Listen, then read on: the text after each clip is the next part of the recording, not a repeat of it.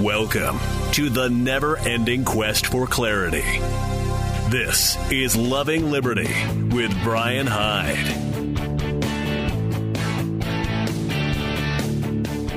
Well, hello there, and welcome to Loving Liberty.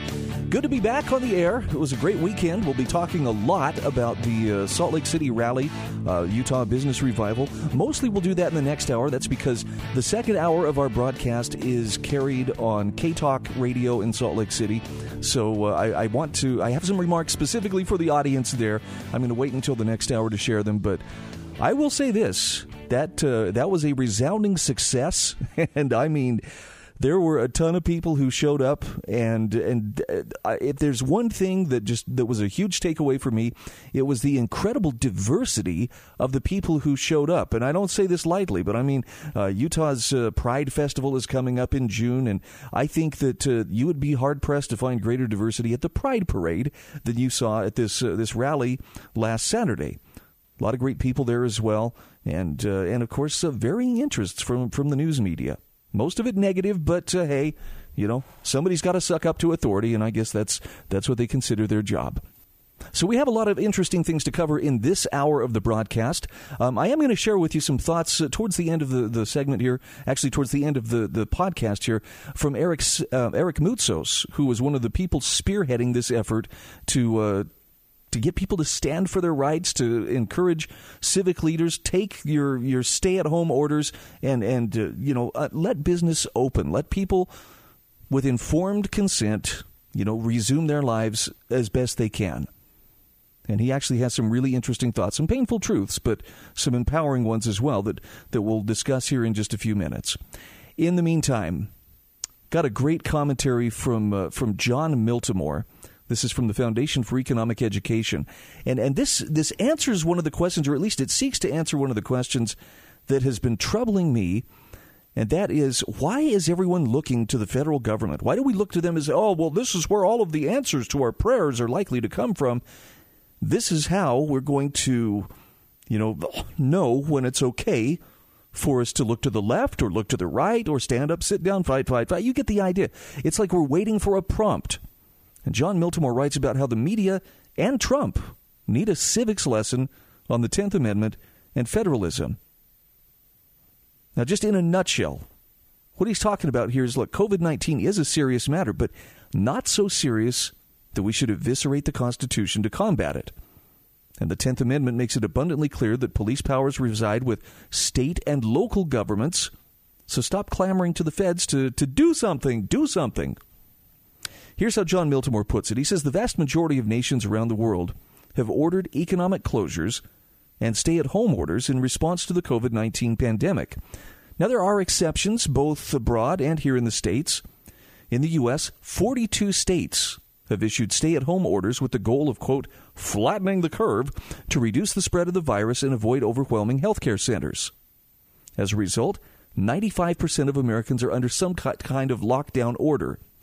Still, a handful of states have tried a lighter touch, akin to what we've seen in Taiwan and Sweden.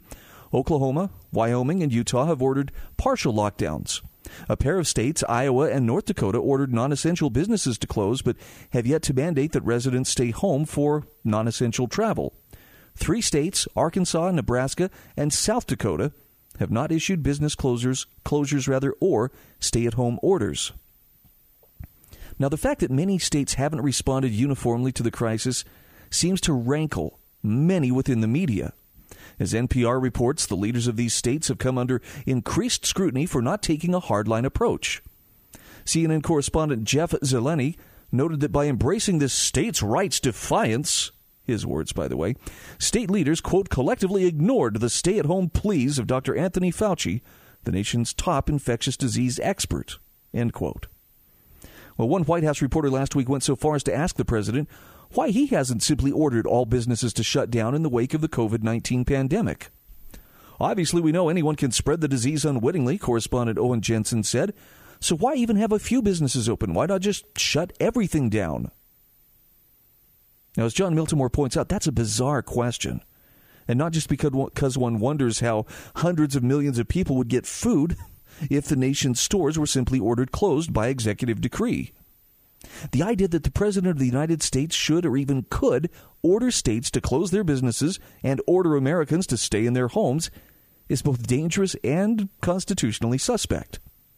Just as constitutionally suspect, if not more so, is President Trump's assertion that he can force states to open their economies.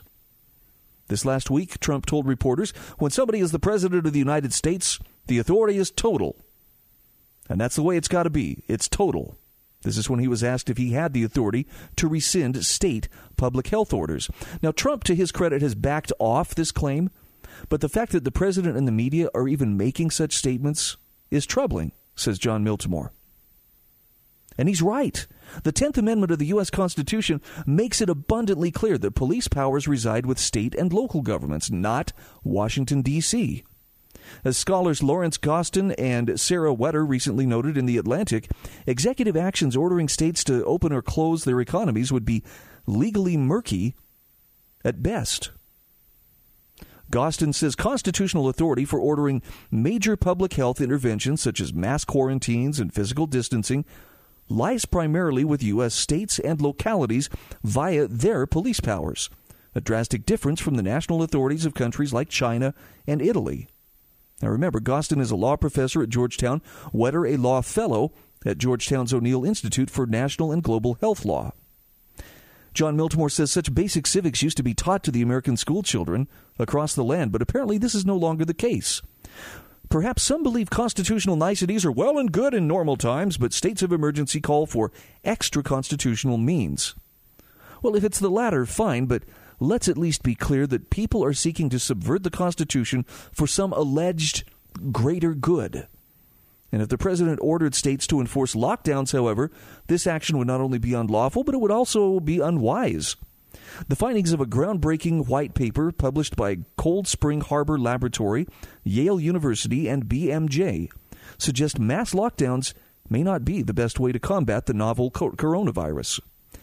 Analyzing data from Sweden, Switzerland, the Netherlands, Portugal, Germany, Italy, Belgium, and Spain, as well as New York City, Louisiana, Michigan, and Washington State.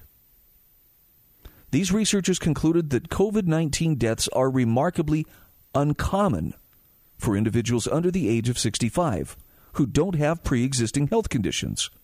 Now, in pandemic hotbeds like the Netherlands, Italy, and New York City, people in this category accounted for just 0.3%, 0.7%, and 1.8% of all COVID-19 deaths. Again, this is according to researchers. They said the COVID-19 death risk in people under 65 years old during the period of fatalities from the epidemic was the equivalent to the death risk from driving between 9 miles a day in Germany and 415 miles per day in New York City. And this is from scholars John P.A. Ioannidis, Catherine Axfors, and Despina G. Kontopoulos Ioannidis. Strategies focusing specifically on protecting high-risk elderly individuals should be considered in managing the pandemic. Now, as John Miltimore says, these findings suggest mass lockdowns may not be the ideal method for containing COVID-19. At the very least, they suggest there's no need for a uniform approach. I'm sorry, I want to applaud. We don't need one size fits all to address this, but that's what some people are clamoring for. He says intuitively one might suspect that the best solution for New York State, which has a metropolitan area that has 26,403 people per square mile, may not be the same as that of Wyoming, which has a population density of 5.8 people per square mile. And the data appear to bear this out.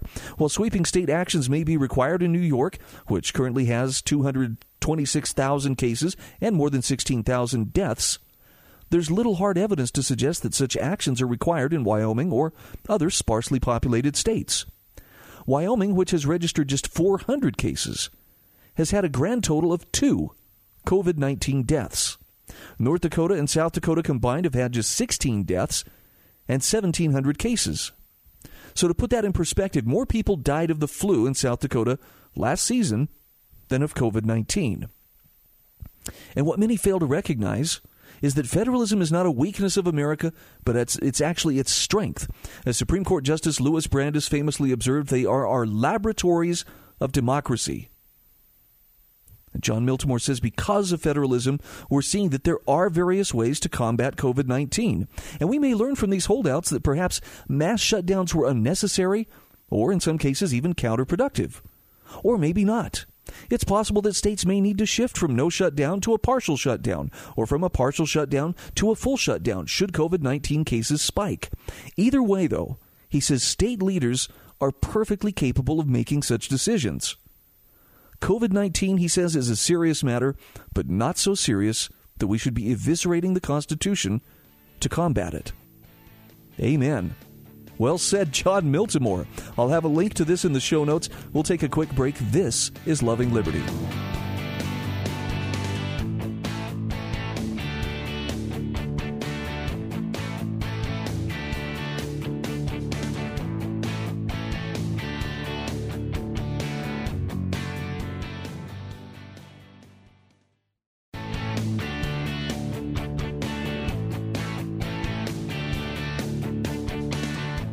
Hey, welcome back to Loving Liberty. I'm Brian Hyde. Thank you so much for joining us today.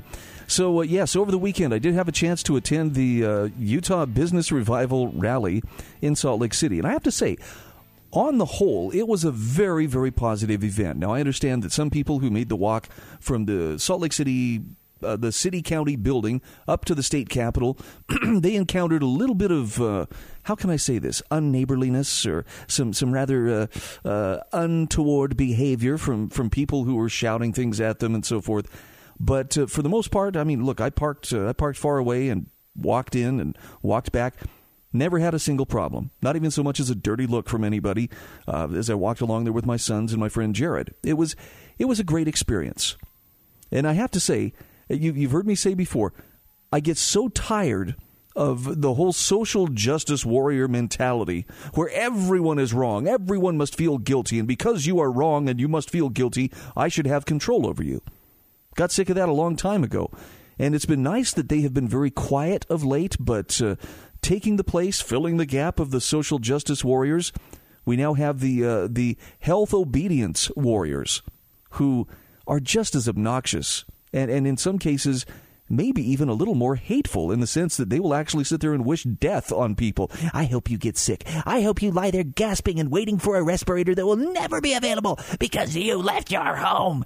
Yeah! I mean, it's just demonic, the way some people behave. And I think both of these examples, social justice warriors as well as the health obedience warriors, are forgetting something very important about the spiritual as well as the philosophical structure upon which this nation was founded. And that is one that does not require complete, absolute conformity in every person. That one-size-fits-all approach that we referenced in the last segment. It can apply to a lot more than just, how states handle, their approach to pandemics. It applies to our thinking as well.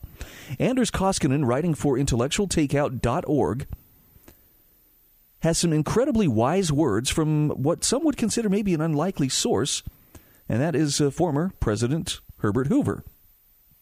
Yes, that President Hoover. It was a Depression-era rebuke, but it applies very well for social justice warriors today. Here's what he says. Anders Koskinen says, at present, the previously incessant caterwauling of the social justice warriors has died down. With college campuses shuttered by the coronavirus pandemic and college administrations wondering if students will ever return, the hotbeds of liberal academia and far-left political activism have fallen silent for the present, at least. Student activism in the popular imagination is often confined to two distinct eras: the Vietnam War protests of the 60s and early 70s, and the reign of terror visited upon campuses by social justice warriors in the last few years.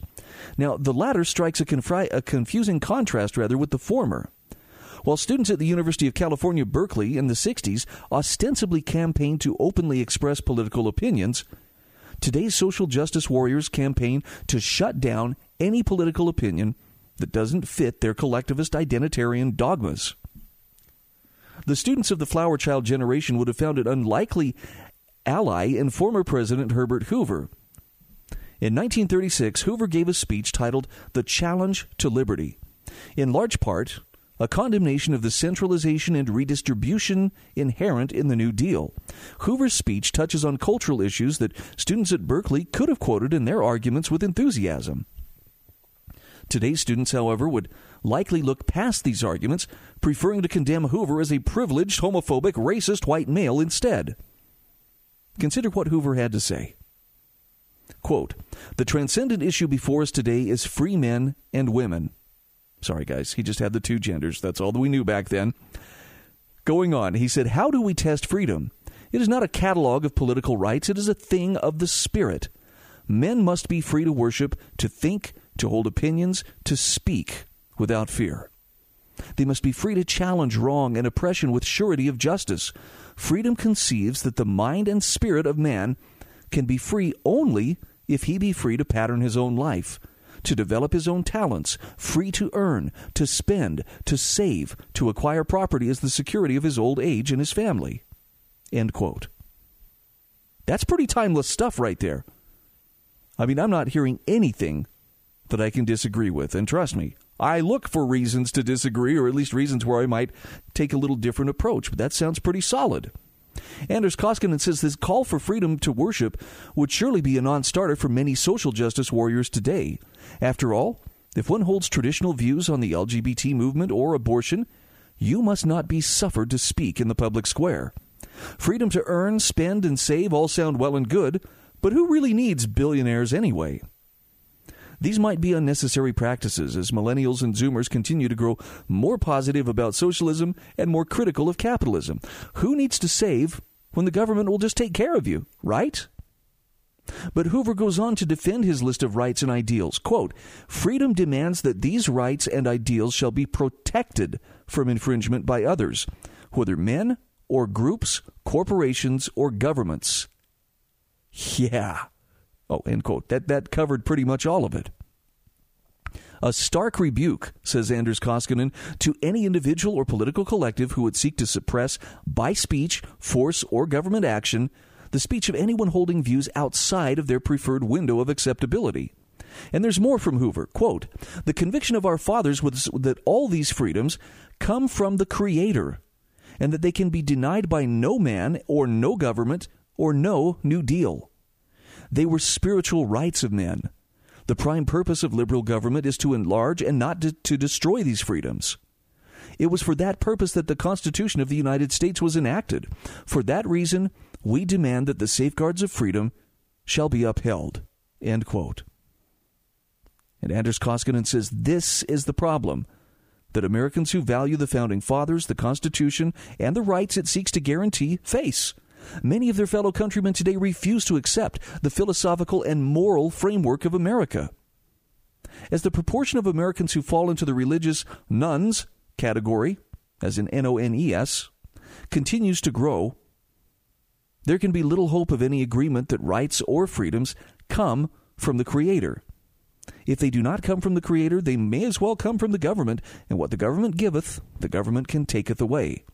If there is no spiritual aspect to their lives, there cannot be any spiritual rights of men. Now, Hoover may be a very unpopular president in America's history, and in many American minds he bears the blame for the Great Depression.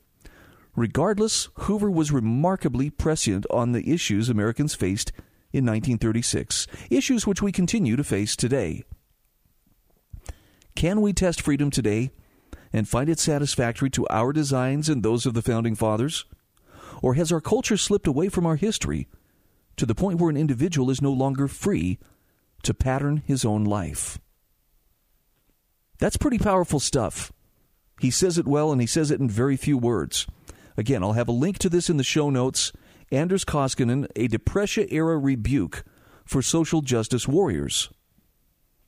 And I know sometimes it makes people uncomfortable. I don't get this a lot, but I know that I have friends who have pulled me aside and said, Brian, it makes me uncomfortable when you talk about things, in a spiritual sense, and you refer to, liberty as a gift from God, our rights come from our Creator, and they say, I don't know if there is a God. I'm not telling you there isn't one. I'm just saying I don't know that there is, and it makes me uncomfortable when, you talk about spiritual things in the context of some of the political or social or, otherwise societal things that are going on. But I like what Anders Koskinen pointed out here, and that is if your rights don't come from the Creator, if there's not a higher moral authority than government itself, then you're setting yourself up to where government will be the ultimate moral authority. And that's when everything shifts from a clear understanding of what is right and what is wrong to simply what is legal and what is illegal. You do see the difference, right? If there is a higher moral authority, or at least a competing moral authority to government, that means that we can hold government accountable for acts that are not right. And if our rights just come from government, well, then I guess we do whatever whoever's in power says we can do.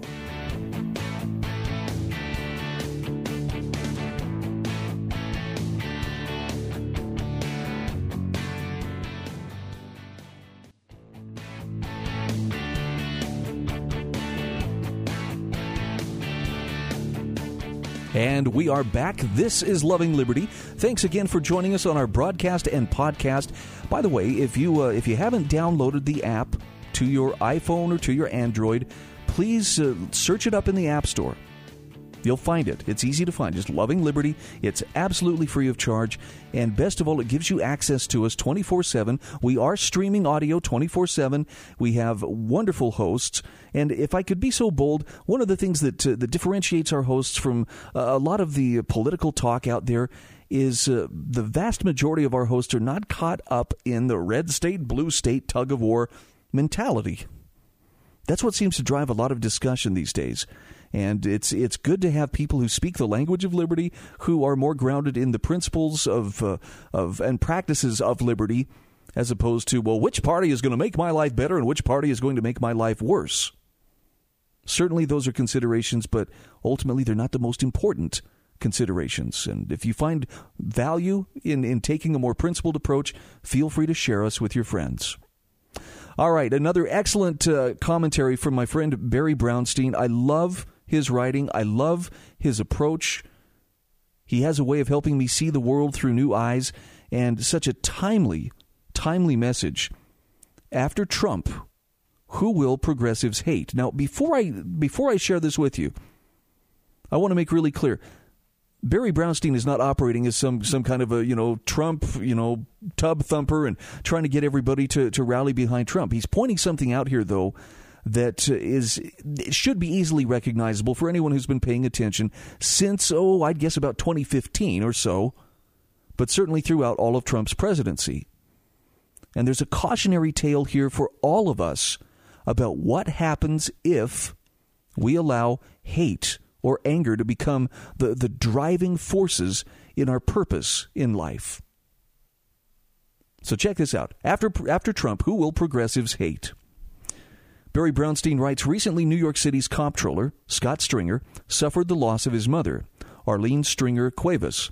Stringer Cuevas died at age 86 due to complications from COVID-19. Labeling his pain as incalculable, Stringer appeared on CNN to proclaim his anger.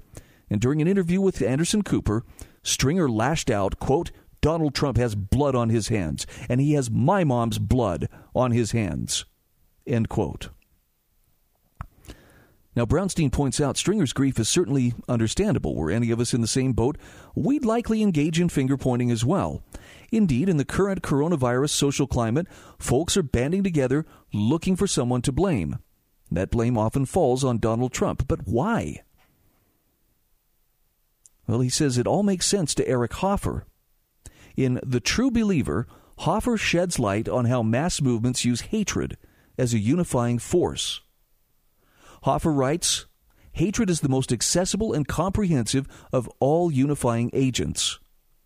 The hater, Hoffer adds, becomes an anonymous particle quivering with a craving to fuse and coalesce with his like into one flaming mass. Does that ring true or not? And Barry Brownstein writes, mass movements also need a devil. And Hoffer explains that, for some time in history, the devil has been the Jews, or that devil has been the Jews. But in current times, the devil is often Trump. So whether you pick Jews or Trump as your devil, haters will make everything the fault of their devil. Now, today, some haters believe a Jewish conspiracy is behind COVID-19. Is their hatred different from those who believe that Trump is the COVID devil? And again, quoting Eric Hoffer, like an ideal deity, the ideal devil is omnipotent and omnipresent. Every difficulty and failure within the movement is the work of the devil, and every success is a triumph over his evil plotting. And Barry Brownstein says to progressives full of hate, Trump is behind every evil in the world. Now, just as a quick aside, I see this daily in Facebook and other social media postings by people who I'm friends with, people who I love, and people who I respect, who nonetheless have given Trump rent-free residency in their minds, and that's all they think about all the time. There is no story, there's nothing, no development that can take place that they're not weighing and gauging in terms of, did Trump make this better or worse? You know, it's always they're looking for the way that he made it worse or that somehow he's to blame. It's pathological. But how do you get someone to consider such a thing when it becomes their purpose? Who will the progressives hate after Trump? Is the question that Barry Brownstein is asking here. And I think it's a fair question. Growing anti-Semitism in the progressive movement makes the Jews an obvious target. He says more likely progressives will escalate their attacks on the wealthy or others they claim have privilege. In line with Hoffer's observation, they will expand their definition of those they consider wealthy to anyone who has achieved success.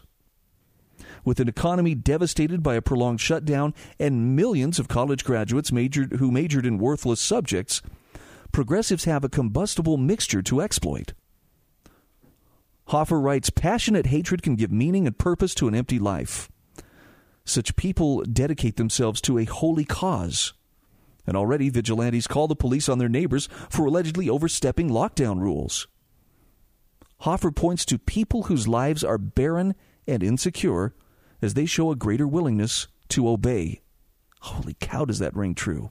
And listen to this quote, again from Eric Hoffer. He says, to the frustrated, freedom from responsibility is more attractive than freedom from restraint. They are eager to barter their independence for relief from the burdens of willing, deciding, and being responsible for inevitable failure. They willingly abdicate the directing of their lives to those who want to plan, command, and shoulder all responsibility. End quote.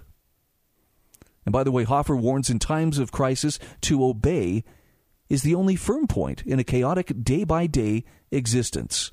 End quote. Barry Brownstein says, looking at the irrational hatred for Trump being sown, he says, I fear the coming of an authoritarian government, the likes of which we have never imagined, ushered in by progressives in a not-so-distant dystopian future. Now, that may sound kind of bleak, but I think there is a very strong vibe of reality in what he is warning about here. And I don't just limit this to the progressives, okay? And I say this from the understanding of there is a time when, yes, even I was enemy-driven, fear-driven. The fact that I talk about this stuff to some may make it sound like, well, you're fear-driven right now. You fear that this coming dystopian government. I don't know. Fear doesn't dictate how I live my life. Case in point, if I were really that fearful of an individual, there's no way I would have gone to this rally that took place in Salt Lake City last Saturday. There's no way that I would have been up there shaking hands with and even hugging individuals whom I love and respect and have not seen for a long time. Yes, I'm concerned. I don't want to catch coronavirus. I don't want to get COVID-19. But I understand that there are things we can do to mitigate those things. And anyway, I didn't hug anybody who I didn't feel comfortable in hugging. I didn't shake hands with anybody I didn't feel comfortable shaking hands with. And I practiced, good hygiene and did not touch my face or pick my nose or anything like that. But there's no way that I was going to let just the fear of somebody in that crowd of 1,000 or more people might have the virus. It's possible. The risk was there. I mean, it's absolutely possible that somebody did. It's possible that people may actually get sick from having attended that. But having weighed the risk versus the risk of allowing government at many levels to just assume all power and control over my life, yeah, I'll face the fear, I'll take my chances, and I will continue to live my life because Frankly, being a prisoner who survived without ever getting the virus is a pretty sucky consolation prize. It's not one that I would be interested in. All right, but back to the main premise here is, don't let hatred be the driving force in your life. And the one place where I'm seeing this now, I talked about the social justice warriors in the last segment. It's the health obedience warriors who have risen up to take the place of the social justice warriors. It's scolding and shaming everybody around them. You're not wearing a mask. You're not properly social distancing. You left your house. I saw you take your children. You had more than 2 people in your car. Blah, blah, blah. I'm going to report you to the authorities. That's the kind of irrational hatred coupled with someone else's lust to dominate that is going to usher in the kind of dystopian future that Barry Brownstein is warning against. The authoritarians are already feeling their oats. They're getting that contact high from rubbing up against authority the way a cat rubs up against catnip. You can't stop them or out-argue them or otherwise convince them they're the error of your ways, but what you can do is not become one of them. Don't let that kind of mindset come into the world through you or me. That's what we can do. Don't let fear and hatred drive your purpose in life. We'll be back right after this.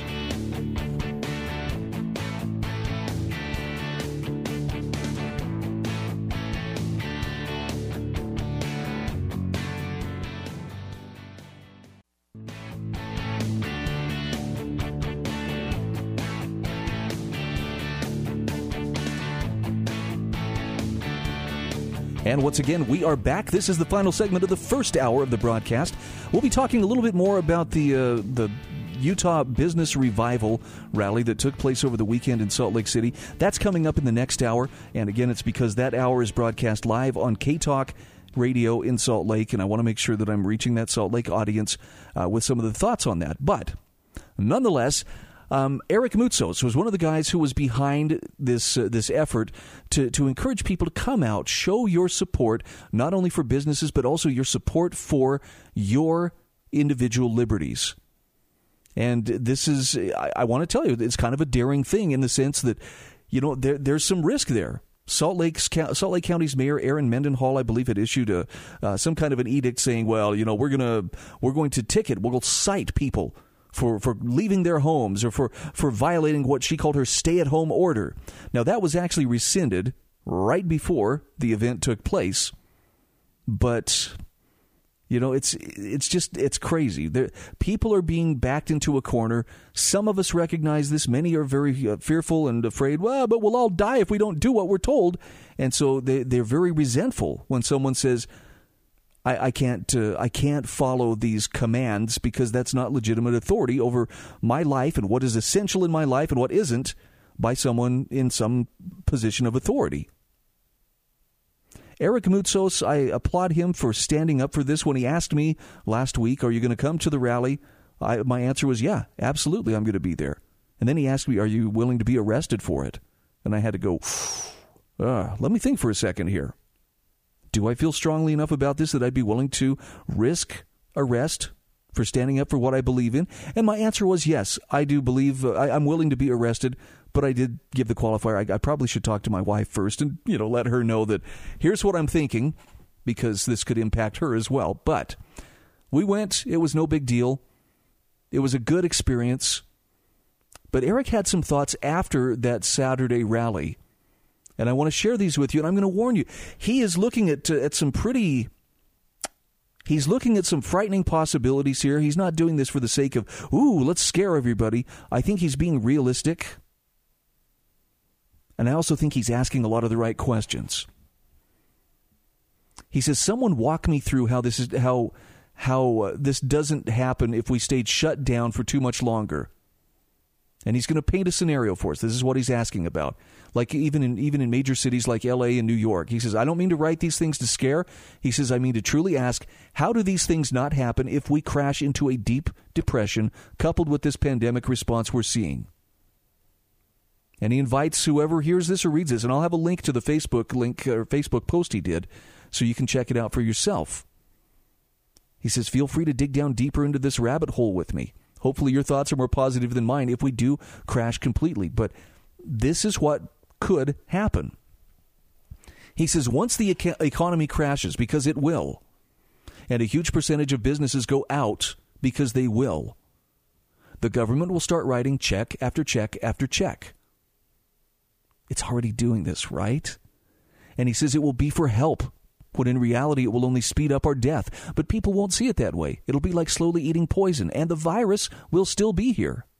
Then, after each passing week, he says people will cheer each time the money is printed, and it will become a great divide between citizens. Government will be looked at as a type of God to some, because they believe government is the one saving them, instead of God.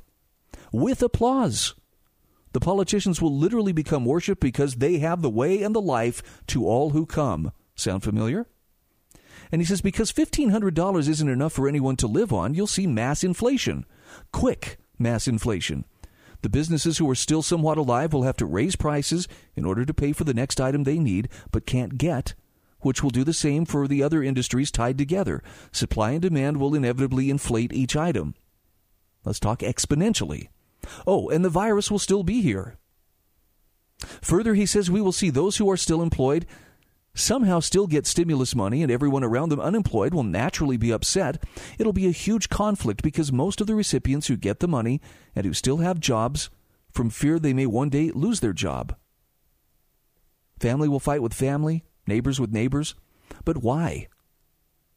And his answer is because the government has no idea who they're giving it to, if they have jobs and in what industry.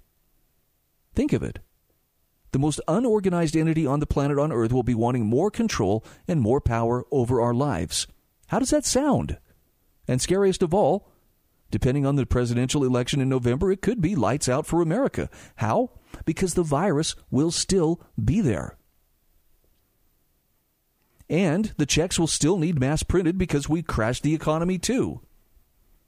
Killing two eagle birds with one giant stone lockdown, and ironically, it's still not the virus that will die. It will be the economy that's supposed to fuel the country, both at the same time. One does not work without the other. And he says certain powerful people know that right now. That's why you're watching the far left side of the aisle positioning against the president to do all of this in the name of saving lives, when really it will kill hundreds of thousands, if not several million of their own people in their state. California and the big East Coast cities will be the worst. They will crumble. People will flee. And the new federal powers that be who wear the ring will only send checks to those who do exactly as they command on every issue, all in the name of health and safety. Things like social distancing will be in order, but only if you want their money. When they say jump, most of America will ask, how high? Laws of all kinds will be enacted overnight, including religious liberty attacks like we've never seen. Schools and churches will still be closed, while liquor stores and abortion clinics remain open, all in the name of physical and mental health. He says the devil will laugh harder and louder than he has since the Holocaust. And you guessed it, the virus will still be here. Now, this is when we will be divided as a country like never before. Because those who do exactly as the government tells them, and he says, I mean exactly, all in the name of safety, will snitch on those who don't. If they can't follow guidelines, they should get no stimulus. They aren't doing their part. A mob attack, etc., etc. By the way, at least Antifa has the advantage of they're used to wearing masks, right? He says government will come in and purchase and save these crippling businesses and banks and be praised for it. Governments will start controlling everything and start taking everyone's property. These full-on fights and wars between government, the new note holders, and the property owners, including land and mortgages, will make what the Bundy family went through look like child's play. In fact, he says people will need to ask Ammon what words to use to defend themselves. What happened to their family was just a witness as to what's coming.